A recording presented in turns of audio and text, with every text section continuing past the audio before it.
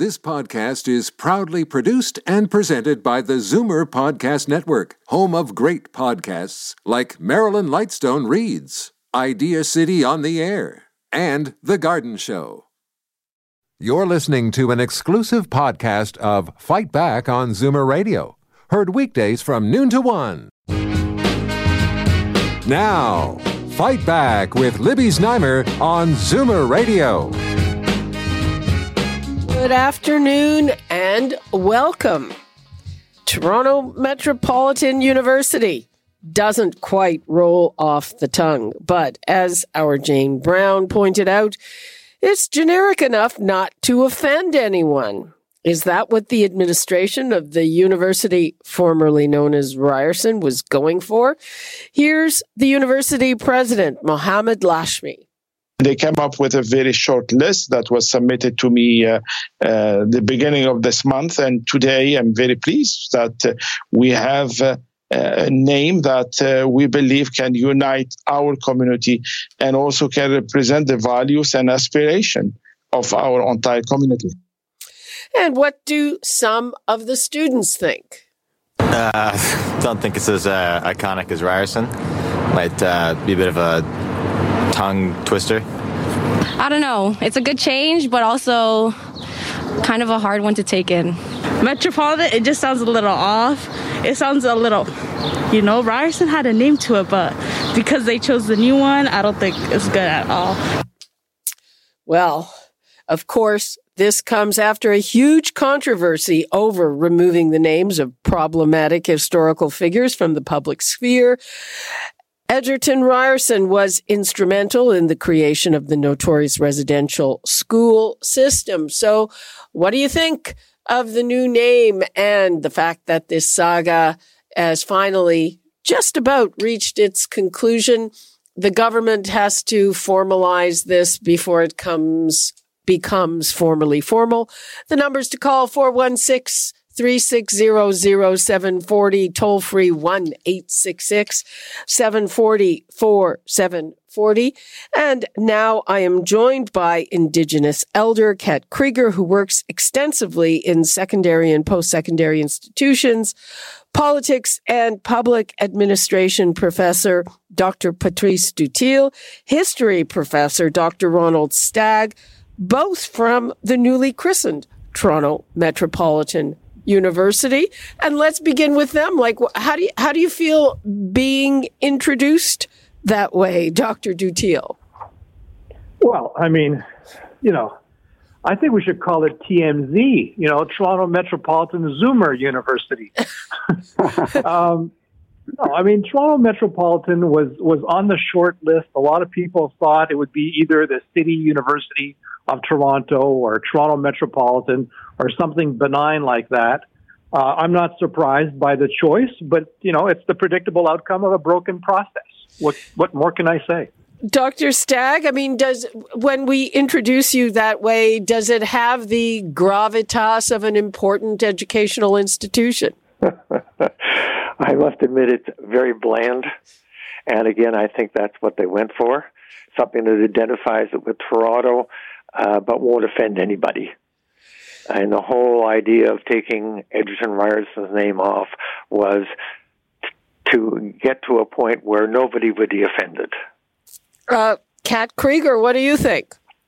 Well, many names have been changed with the through colonization, of course, and or will have been changed. TMU kind of sounds neat to me. It just rolls off the tongue. And I was recognizing, it's one of the students saying it's hard to take in how this changes. And I imagine what it must have been like a long time ago when many things were renamed and how it was for people to take that or accept that. So I kind of look at it as a new beginning. What things remind us of and what should it remind us of. So it's, for me, I've seen so many things, including my own name, change over the years. So I'm accepting of this. I'm not sure what we want to be reminded to when we walk through the doors of higher education and what does it inspire when we walk into that place. I'm sure that won't take long before people come up with a nickname. I don't know if it'll be TMU, depending on how you say it. It could sound a bit like an insult. I don't know. TMU. Kind of like that. And I don't know if,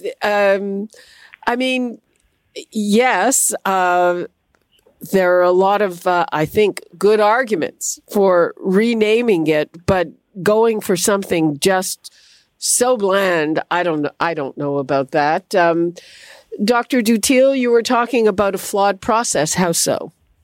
Oh, the whole thing was completely flawed.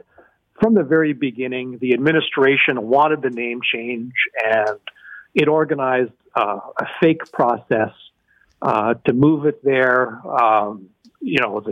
Everything from creating a fake committee of people who had absolutely no idea of what the Ryerson legacy was, that put together a report that came out last year and that had absolutely nothing to say against Egerton Ryerson. There was nothing to say. The Truth and Reconciliation Commission had nothing to say against Egerton Ryerson. But there was a feeling that a small minority of faculty were very unhappy with the name and what it represented, and administration ran the process to drive to that goal. The Ryerson name didn't mean a whole lot to a lot of people, which is really unfortunate because Ryerson was a very important man in the creation of the educational system in Ontario. His presence, touched every aspect of education in our province, from elementary school to teacher training to university creation to respect for rights of minorities, everything, libraries, everything he touched. He was condemned for a 4-page letter, and there is no way he was the architect of residential schools, but he stands today condemned, and the university has gotten rid of his reputation, which is very unfortunate. Dr. Stagg, do you agree with that? Oh, completely. I have a piece coming out online in the Dorchester Review soon, and what I said in there was they should have been up front. The committee that did this should have been up front and just said, we do not want any Euro-Canadian white man or settler, as the term is now used, as the symbol of this university. And then we could have had an open debate. Would this help with reconciliation? Instead, they came up with this nonsense. Eventually, they came down and said, no, he wasn't responsible for residential schools. As Patrice said, the Truth and Reconciliation Commission said the same thing. But this idea has been put out there on a sign beside his statue, which was vandalized, saying he was responsible for residential schools. And that's what everybody believes now. It's not true. Well, there you go. I have to say, myself included, I want to get Kat Krieger's view of this. Yeah, and it's, I think when we move quickly on things, maybe we don't have enough information. So I'm not saying pro or con here, but the idea of who was this person, what did they contribute, and does the good outweigh the possible bad? Or is it a time when things are changing again? As I said some time back, many names changed in this area. And are we moving forward with this actual name change? I'm one with looking for something poetic or with meaning to it. And a lot of the indigenous languages have a very descriptive component to them. And it's this actually describing what we want to describe. And are we vilifying somebody with reality or not? And personally, I don't know enough about Mr. Ryerson to say yay or nay on that. I can only go by what I hear sometimes. And if I don't hear enough, I'm not willing to jump on board immediately and say, yeah, this was a bad guy or this was a good guy. A very refreshing take, I might add. And I think that what one of the professors said is and with what you say, Kat, is that, maybe it was an idea to change the name without saying that he was a bad guy if he wasn't. But let's hear from a few people who are waiting patiently on the lines. We've got Jake in Toronto. Hi, Jake. Hello. How are you today, Libby? Fine. You're on the air. Go ahead. I'm a student. I just don't like it. I mean, sure, I don't know enough history about Ryerson to be very honest with you about all the residential schools, but it seems like they're pinning everything onto this one thing and virtue signaling so damn hard, like from my perspective on the outside, because there are a lot of other individuals who have been involved in, like, the government of Canada at that. I mean, the church, numerous other places, people have been involved in the atrocities that happened over, like, last 100 years. And it just seems, like a bland attempt to, just virtue signal. Because, like you said, as a student, at least, like, educate us a little bit more then on, like, what's happened and stuff for it to even change. But to come out of nowhere and then just choose, like, no-name brand name, like, it feels like there was no effort put in. Just like how they came out with the Indigenous holiday, our government. And then we found out about everything that happened after that. It's like these virtue signaling attempts are just, I don't know. It's all for show, in my opinion. And it's just like, okay, Jake, thanks for that. Let's go to Steve in Barrie. Hi, Steve. Hi, how are you? Libby, I disagree with them changing the name.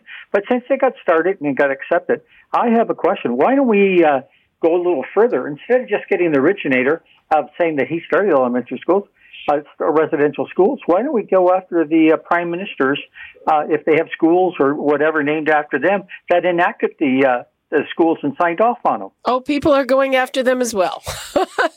Don't you worry about that, Steve. Yeah, because you can't hurt just one person, and I find it hard how everybody's trying to change history or whatever. But sometimes the facts are not true. Well, yeah, that goes to a lot of things. Thanks, Steve, for your call.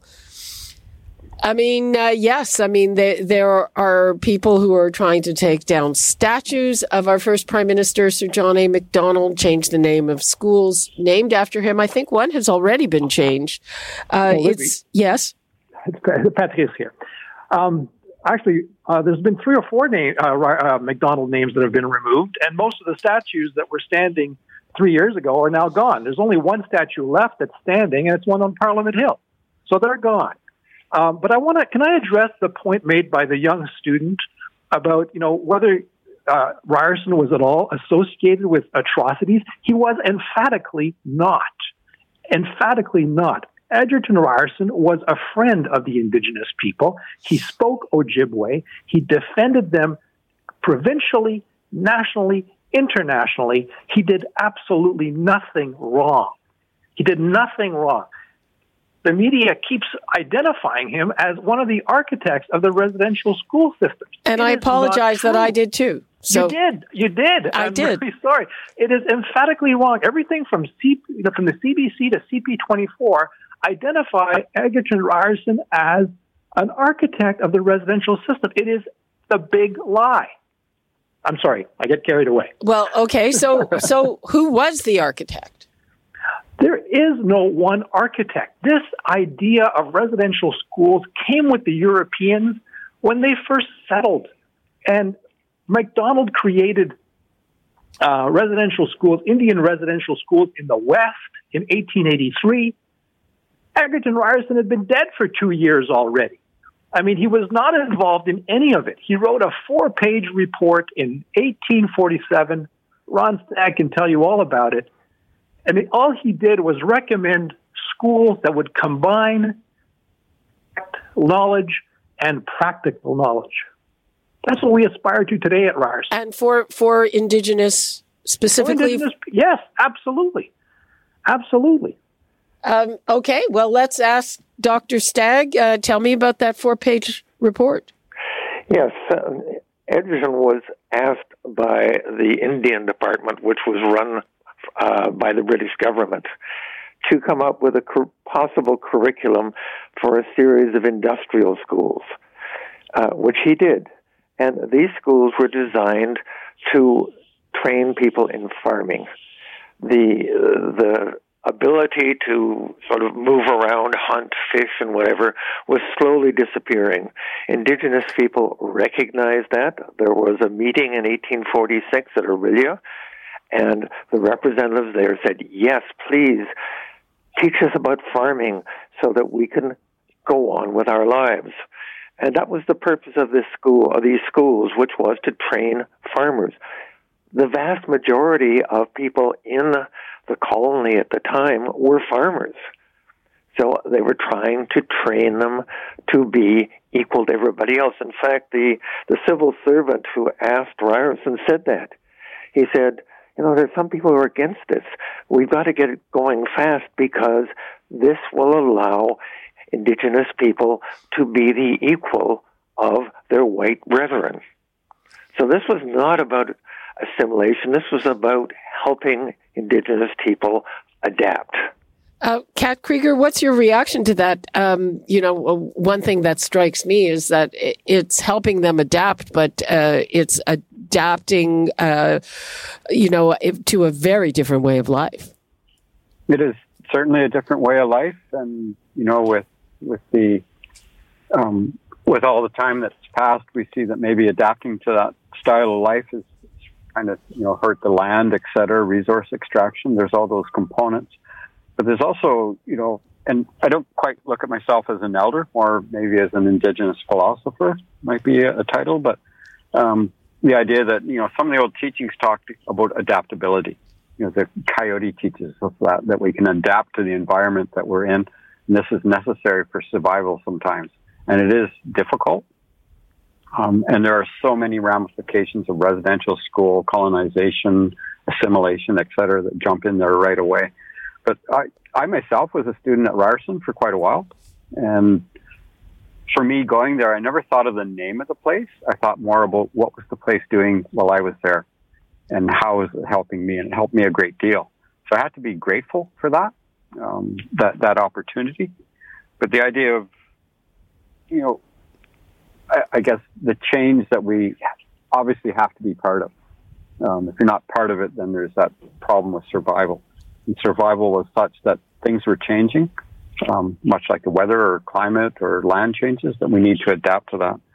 I was in Berlin a while ago, and I came across these brass plaques in the ground. They were called, in English, stumbling stones. And they made note of individuals, Jewish individuals that maybe had passed away or suffered atrocities in that particular spot. And I thought, with the idea of a name or a place, and I've heard my colleagues on the call today say that the information we've been given is somewhat wrong. So it's hard to know what information source that we should depend on for understanding something that's happened. Today's media, that is so difficult. You mentioned in Berlin, I guess it's now these stones. When I was there a number of years ago, there were these kind of cylinders on the street that told the story. I mean, my thought is, I don't know the utility of having names of places where nobody knows, nobody has a clue about what it refers to. And, it would be, I guess, better if we're maintaining place names, if there's something like that to talk about who these people were, though I guess the right to say what it was can be just as controversial. Dr. Duthiel, I mean, what do you think of that? I think. Well, I'm a guy who stops for historical plaques. In the middle of a highway. I mean, I love historical plaques. I think the whole place should be plastered with historical plaques. But we're moving away from the issue here. I mean, the fact is, I've been at Ryerson for only 16 years. Ron has been there a lot longer. But in all my years, I never heard anybody ever talk about the legacy of Egerton Ryerson. Nobody ever talked about what this man contributed to our education, to the philosophy of education. Not a word, just not a word. So, we failed in that regard. The leadership of Ryerson failed in that regard. The provincial government that should have been involved here, We have other names at universities. What's going to happen to Carleton University? It's named after a colonial figure. What's going to happen to Brock University? It's named after a colonial figure. We have Queen's University, which is the ultimate colonial figure. Are they all going to go? Laurier University, surely that name is going to be on the cutting block. What we're doing here is systematically cutting ourselves off from our roots. And that's a really sad thing. We're a new society. We're in the new world. And yet we do have roots. And now we're just cutting them off systematically. And I think that just impoverishes our culture. And as a university, as an institution that has been designed to teach, to educate, to impart wisdom, we have failed miserably in that regard. Back to Ryerson, you say you've been there for 16 years. So I'm thinking back to university presidents who I knew well and would not have any political correctness about him. So how do you explain this going back 16 years that there was no nod to the legacy? No acknowledgement of who Ryerson was, his philosophy of education. I don't know. I don't know. I didn't know these guys personally. They're clearly not, they were not historians, but you have to tell the story of the place. And we just don't do that. We don't do that as Canadians. We don't do that. We don't do it. We don't teach it to our children. We don't, there's no reinforcement. And so therefore, if the ground is so shallow that you can't sink any root, then anything can be said. Any accusation can be leveled because nobody cares about history. And if we don't care about history, then we will forget. We will forget the good and we will forget the bad. And forgetting is a terrible thing. I think we can agree on that. We never want to forget the good or the bad. But that's the situation we're in now. Dr. Stagg, what do you think? The particular point, there are people after whom things are named who did some good things and some bad things. In the case of Egerton Ryerson, he didn't do the bad things he's accused of. And, Kat, if I may call you that, sure. Where you find the truth is you look at the facts and you look at what those facts mean. What this task force did was to avoid certain facts, to take others and twist them to get the result they wanted. And that's the issue.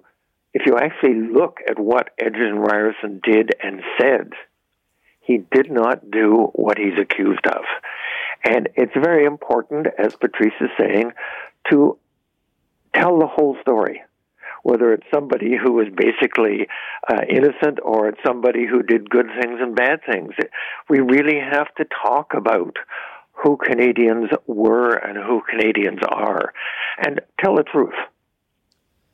Okay, we have, let's take a couple of calls. People are waiting. We've got Steve in Brampton. Hi, Steve. Oh, hello, Libby. I love the panel today, and I would say I'm, 100% in agreement. But I actually thought there might be some parallels drawn between this discussion on Ryerson and what I consider to be completely misguided effort to rename Dundas Street. And I believe I listened to your very show where you had historians and a member of the Dundas family, if I remember, and almost disproved once again the whole basis for that renaming exercise. Correct me if I'm wrong. Yes. I mean, there are a couple of people who have things named after them that were really bad guys, and it's escaping me. But Dundas wasn't, as far as I know. Absolutely. To my way of thinking, he was a hero because he was rejected and then said, okay, if I can't get it done today, then I'm going to get it done another way, but it's going to take me a bit longer. I mean, that's what I took away from the program. This is getting rid of slavery, yes. And so that one, I think, is quite misguided. And there's, Yonge Street, he was a bad guy. And I have to say that I'm very disappointed with John Tory and some of these subjects. I really felt that he was strong enough to say, can we have a mature discussion, please, folks? I don't mind doing things that are valid and warranted, but can we please really focus on the things? Let's get all the facts on the table, have a serious adult conversation, and at the end of the day, if the evidence is overwhelming, I will accede to your request, but this is silly. Kat? Hello? I have to agree with the concept of let's get all the facts on the table so that we have an understanding that we're not just running with the first thing we hear. We look at Twitter and Facebook and all kinds of things are said. Just making everything much worse in terms of, quote, facts. Go ahead. Sorry. Yeah. It's almost, people can be villainized or victimized. And even, I hope, within the legal system, if you're in a courtroom and somebody brings in new evidence that sways a possible decision, that information and that evidence, we'll call it, comes from a place of truth. And old style, you'll hear from some of the indigenous peoples where when a decision was made, it was based on consensus. And that idea being the truth was laid out, the truth was spoken, then people came to a decision based on truth. So if what I'm hearing is that the truth isn't being told, the facts aren't being laid out the way they actually are, then are we making a decision based on something that is not correct? So even just in this few minutes listening to the others talk, I'm going, am I missing a lot of stuff that I don't know? And I hadn't quite drawn an opinion on whether or not a place or space should be renamed. Certainly if a name is taken away and it's just replaced by something colonial, maybe that's not quite right. Maybe it needs to go back to that original name. But in the other sense, how do we honor our ancestors, wherever they're from? If we wait a few years and find something they did wrong and say that person shouldn't be respected. And trying to balance that idea of what have we done that's good? Have we learned from a mistake? And do we have the facts on the table? So I'm hesitant, even as an Indigenous person, to see something change until I know that it's correct. Can I get in just for a second? Sure. Yes. We're starting to run out of time. I'm just putting that out there. I'm going to wrap things up soon because I have to. I'll be very quick. There is a tendency these days to come up with a conclusion and look for facts that will justify it. That's what's been done with Henry Dundas. That's what's been done with Egerton Ryerson. So this is what we want them to be. We'll find the facts somehow.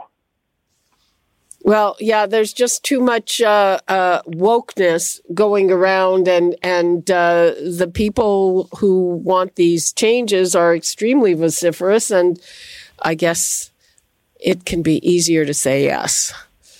But I'm looking at the clock. We're out of time. I'm going to give each of you 30 seconds. Callers, Free for All Friday is coming up, and I'm sure we will still be talking about this. So let us start with Patrice Dutil.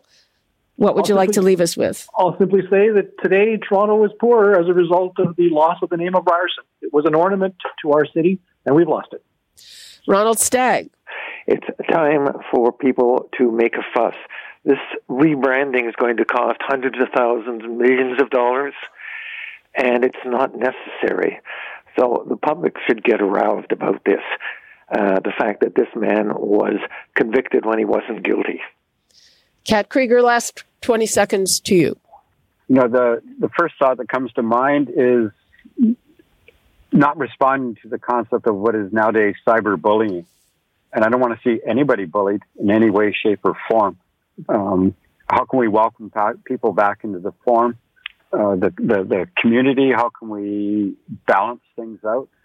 And at the same time, if somebody needs to be called out for something, can we do that? Okay, that's all the time we have. And as I said, Free for All Friday is coming up, people, and we will still be talking about this then. Thank you for a very enlightening half hour, Dr. Patrice Dutil, Dr. Ronald Stagg, and Kat Krieger. Bye-bye. Thank you, Libby. Thanks.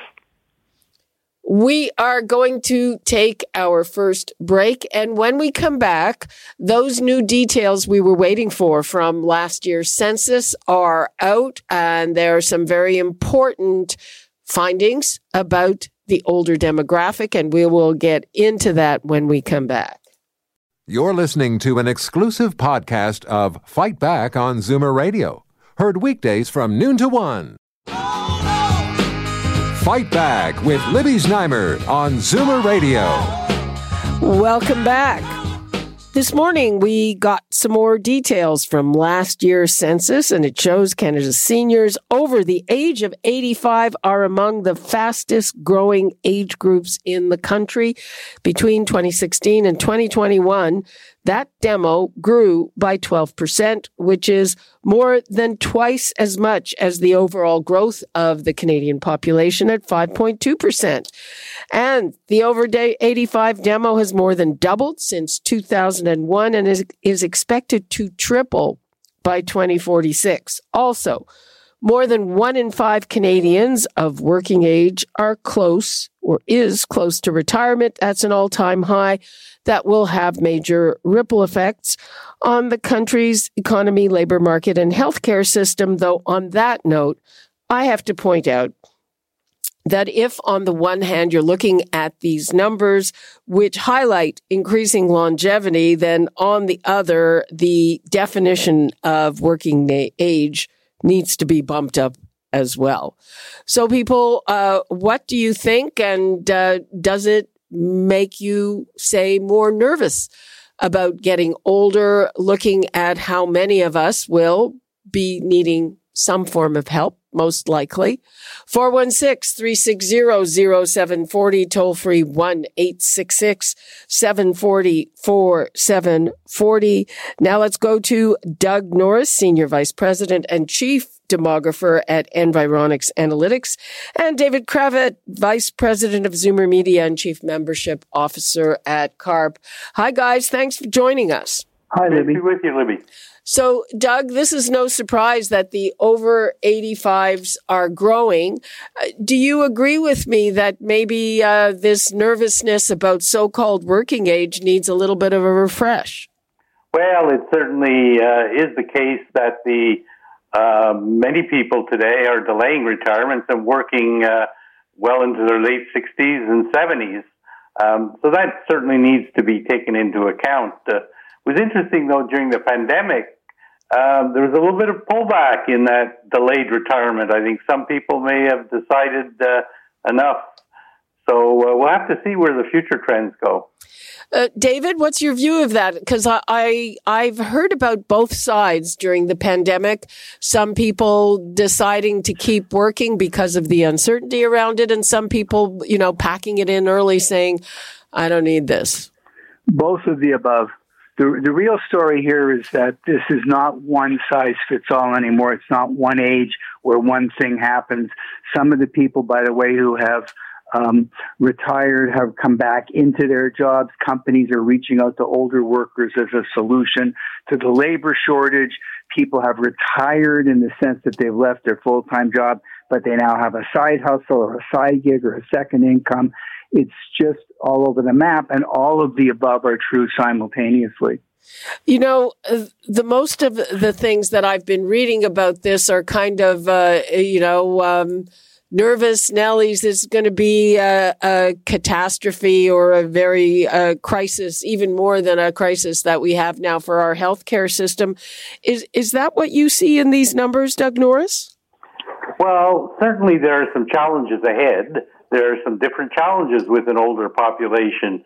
On the other hand, there are some very positive things with an older population, particularly in their ability to help their kids and grandkids out in many ways. But I do worry about the challenges ahead in terms of our older population. When as they get into their 80s and 90s, they may need some kind of long-term care. And if you look at what happened during the pandemic to our long-term care institutions, it wasn't very pretty. And over the next 20 years, if nothing changed, we'd need twice as many beds as we have today. And I just don't think that's the way to go. I think we need to find better ways and different ways of caring for that older population that may need long-term care. And I think we can look to some of the Scandinavian countries for much more innovative models than just continuing to build the kind of nursing homes that we have today. Well, I'm sure everyone agrees with you. And there's a little of that happening right now in the Ontario election campaign, which is about to get officially underway. David, do you think that there will be more urgency as a result of these numbers? Well, yeah, and I'd like to point out that the projection that I've seen in all the news stories is it's going to triple. The 85 plus population is going to triple from just under 900,000 today to 2.7 million in 2050 or 2047. What that year is? 2046. Yeah, 24. I think that's conservative. I think they're off by maybe 500,000 to 1 million. I think it's going to be a much greater number because there's 6.6 million Canadians today between the age of 60 and 74, just in that 14-year band, who are going to be the future 85-year-olds. If we zero out everybody above 75 today, some of them will technically be alive then, in their hundreds. But if you say that the entire 85-plus population will come from today's 60 to 74-year-olds, that's 6.7 million people. The death rate would be 76,000 now, but let's say they're going to get older, so their death rate's going to go up. I did a little quick math and said, let's assume it's 105,000 a year for 26 years, so you lose about half of them. You're left with 3.6 million instead of 2.7 million. So it's going to be even worse if you want to look on the bad side. And I think that there's no chance that the people who are today 60 to 74 are going to just sit back and hope that they fix the healthcare system by then. They're going to do stuff to mitigate the risk to themselves of being stuck in that situation. And about 25% of them, not a majority, have the means and will have the means to buy better accommodation, hire home care workers, avail themselves of the flood of technology that's pouring into the aging in place space. So it's a mistake to assume that the rickety architecture of today is going to have to take a pipeline. I agree with my colleague here. They have to rethink everything because even if I subtract out all the wealthier people, and it's a big number, it's 1.5 million, I'm left with 2.5 million people who are going to be dependent on the system. And the system is, there's no shot whatsoever of the healthcare system being able to accommodate that number. None, no chance, unless it completely is reimagined from top to bottom, in my opinion. Well, and it's interesting, this study is also showing dangers to the labor market, which we already have at the moment, and particularly when it comes to jobs like personal support workers, Doug. Yeah, that's for sure. And we see the government reacting to that in terms of setting unprecedented high levels of immigration and even making changes to temporary workers to allow more of them to come into the country, I think, to fill some of those kinds of jobs. And is that enough? Well, we'll have to see, how that plays out. Certainly, the immigration numbers will help keep our labor force probably growing, and that's a good thing. In terms of the kinds of skills that are needed in our long-term care facilities and for home care services, that's a whole other thing, and I think has to be looked at very, very carefully. David, are we going to be able to depend on immigration to get out of this problem? Well, I think that it's a very important leg on the stool. Obviously, I'm a big believer in what technology is going to do, but there's no scenario of in-home robots that can replace the need for more home care workers. So I think it's a help, but I think that there is going to be great differentiation by income and by means of who's going to be able to provide for themselves and what the system itself is going to be able to do. And my worries are, with my colleague here, is on the system side. I don't see the healthcare system looking at the total rethink that they need. I think they're incrementally doing stuff, add more here, build another X number of rooms there. But, they're tinkering with the airplane while it's flying, and I think they need a redesign. Okay, guys, hang on, because we have to take a break, and we will have more on this very important topic on the other side of the break. The numbers to call 416-360-0740. Toll free 1-866-740-4740. We'll talk more about this new demographic information when we come back. You're listening to an exclusive podcast of Fight Back on Zoomer Radio. Heard weekdays from noon to 1. Fight Back with Libby Znaimer on Zoomer Radio. Welcome back.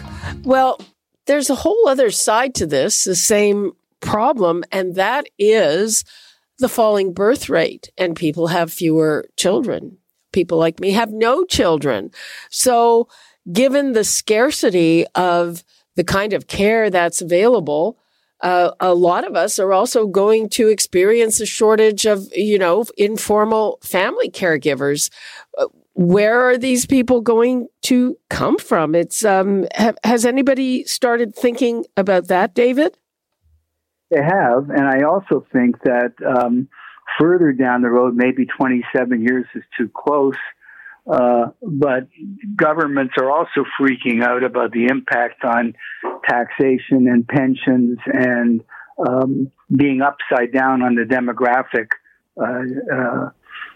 scale. And Doug would know way more about this than I do, but China's already freaking out about an upside down pyramid and an absolute loss of population in the tens of millions of people by the end of the century. Where the taxpayer is going to come from to prop up the pension system and the health system when we're carrying this number of older people who are not working. So it's going to have implications beyond just the lack of family caregivers. When will we start feeling this really? How much time do we have, Doug? Well, I think we're already feeling it, but I think in another decade, if you look at the rates of change in the various age groups, those 70 to 74, for example, increased by 30%. And that 30% is going to shift up into their 80s in another decade or so. So over the next couple of decades, that older population, 75 and over, is going to double. So we may have a few years at, I hesitate to call it low growth because it's pretty high, but then it's really going to take off. And I think that's a bit of the issue with governments sort of trying to do patchwork stuff today. But in another decade or so, when all of those baby boomers hit 85, there won't be time to adjust, and we have to adjust before then. 85. So I would like to give the numbers out again, because I really would like to hear from people. We have an older audience. What do you think hearing this? I bet that a lot of us haven't really thought about this that much. We've maybe thought of our personal situation or our loved ones, but not about what is coming. And it certainly sounds to me like there will be competition for these resources. 416-360-0740, toll free 1-866-740-4740. Also, this information defines working age as up to 64. So I'm not sure that holds water, because I keep reporting on trends of people working longer than that. So I'd like to know what people think about that as well. There are a lot of people who are working well into their 70s. Quite a number of them in this building, I might add. So what do you think of that? The numbers again, 416-360-0740, toll free 1-866-740-4740. I am talking to David Kravitz and Doug Norris. And David, is there enough to incentivize people for working longer, given the kinds of labor shortages that we're looking at? Well, I think there is a confluence of factors that promotes working longer. Number one, longevity means you need more money for longer, and can you really, when you're the model we all grew up with is you work for about 40 years to fund a retirement of about 10 years. You retired at 65, you were gone by 75, 78, and you could earn enough money in 40 years to pay for 10, 12 years, and now you might have to be paying for 30 years. And very few people can do that. So that's number one, people working longer because they need to. Second thing is people working longer because they want to, because now the leading edge of aging are baby boomers, which was a very, type A generation with strong work ethic and the belief that when you keep working, it actually keeps you younger because it keeps you engaged, it gives you a purpose, and so on. So there's a psychological reason to want to stay on stage, as it were. And I think those factors combined do provide enough incentive. And the third point I just want to make quickly is I don't think it's a matter of redefining the age of working. I think it's a matter of redefining working, period. Is it full-time? Is it part-time? Is it blended? Is it hybrid? Is it re-entering the workforce in a completely different profession, retraining yourself? There are significant numbers of people doing all of those. And so I think you're going to get much more of a multifaceted definition of work. That I think that's definitely already starting to happen. Well, then there are also a couple of financial things. So right now you can defer getting your Canada pension till 70, but you can't defer it beyond that, even if you're working. And the other thing, and this has been a CARP issue for a very, very long time, and that's mandatory RRIF withdrawals, where you have to take money out and get taxed on it, whether you need it or not. Doug, how far do you think changing those things would go to ease the pressure on, government finances? Well, I think those kinds of things need to be looked at. I fully agree with David's point of view in that as work arrangements become more flexible, people being able to work from home, that's going to encourage people to stay in the workforce, in the paid workforce, longer, perhaps in very different ways. And as a result, those implications, which are very often fairly negative for people who continue to work in terms of taking their CPP or their drawing from their RRIFs, I think need to be looked at. It gets to be very complicated because what you decide on doing as an individual depends on how long you expect to live and many complex factors, but certainly I think need to be looked at.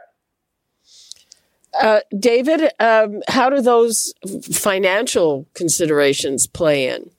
Well, they're huge. I think we discussed a couple weeks ago. J.P. Morgan Financial Advisors published their annual report to their own advisors and told them that from now on they should assume that their retiree clients are going to live to 100. Just make that their assumption and plan from there.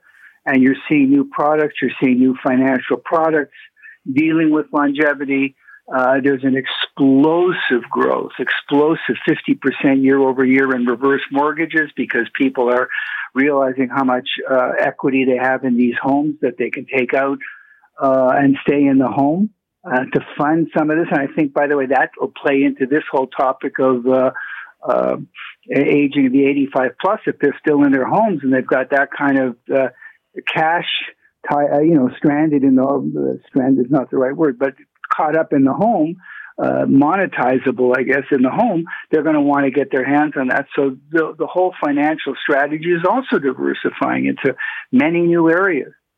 Yeah, and I'm one of the other aspects of this, and it's a bit of a surprise to me, is that for the very first time, millennials in Toronto have edged out baby boomers in terms of their numbers.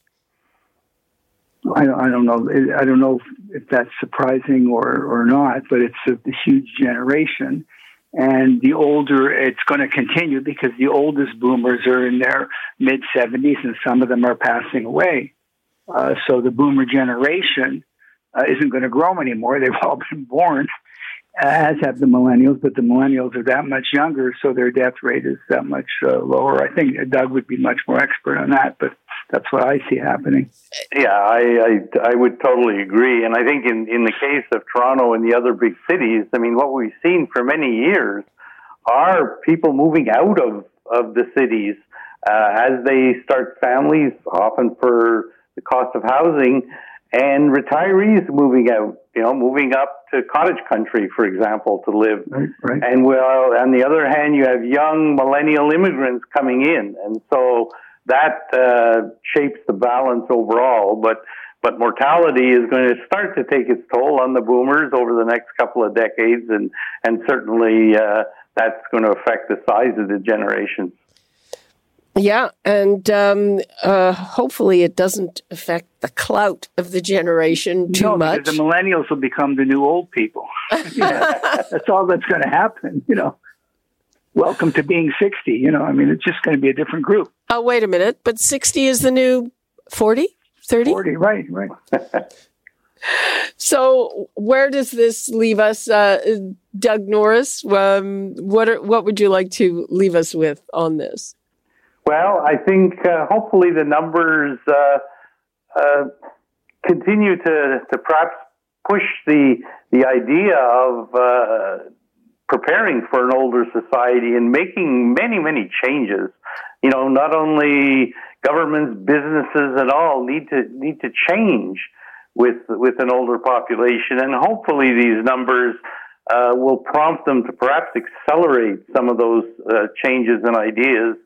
And it is good to see in the Ontario election campaign some promises being met, but we'll see down the road they need to be acted on fairly quickly. David. I agree completely. I think that reports like this are helpful because they may shake people up and they may shake the government. I would be thrilled if they just had a little sidebar R&D, think tanky, skunkworksy kind of thing that said, how do we completely redesign the healthcare system top to bottom? Keep fixing it, keep building more beds, keep trying to reduce wait times, keep recruiting more PSWs. I mean, nobody's saying stop everything till you've got the perfect blueprint, but I don't know that there's a blueprint development function going on that's looking ahead 20 or 30 years and saying, what does the whole machine have to look like by then? Because it better look very different than today. Okay. On that note, thank you so much, David Kravitz and Doug Norris. Thank you, Libby. Thanks, Libby. Okay. And again, Free for All Friday is coming up if we did not have a chance to take your call. And that is all the time we have for today. Also a reminder, we'll have budget look-aheads tomorrow because tomorrow afternoon, the pre-election provincial budget comes down. You're listening to an exclusive podcast of Fight Back on Zoomer Radio. Heard weekdays from noon to 1. This podcast is proudly produced and presented by the Zoomer Podcast Network, home of great podcasts like Marilyn Lightstone Reads, Idea City on the Air, and The Garden Show.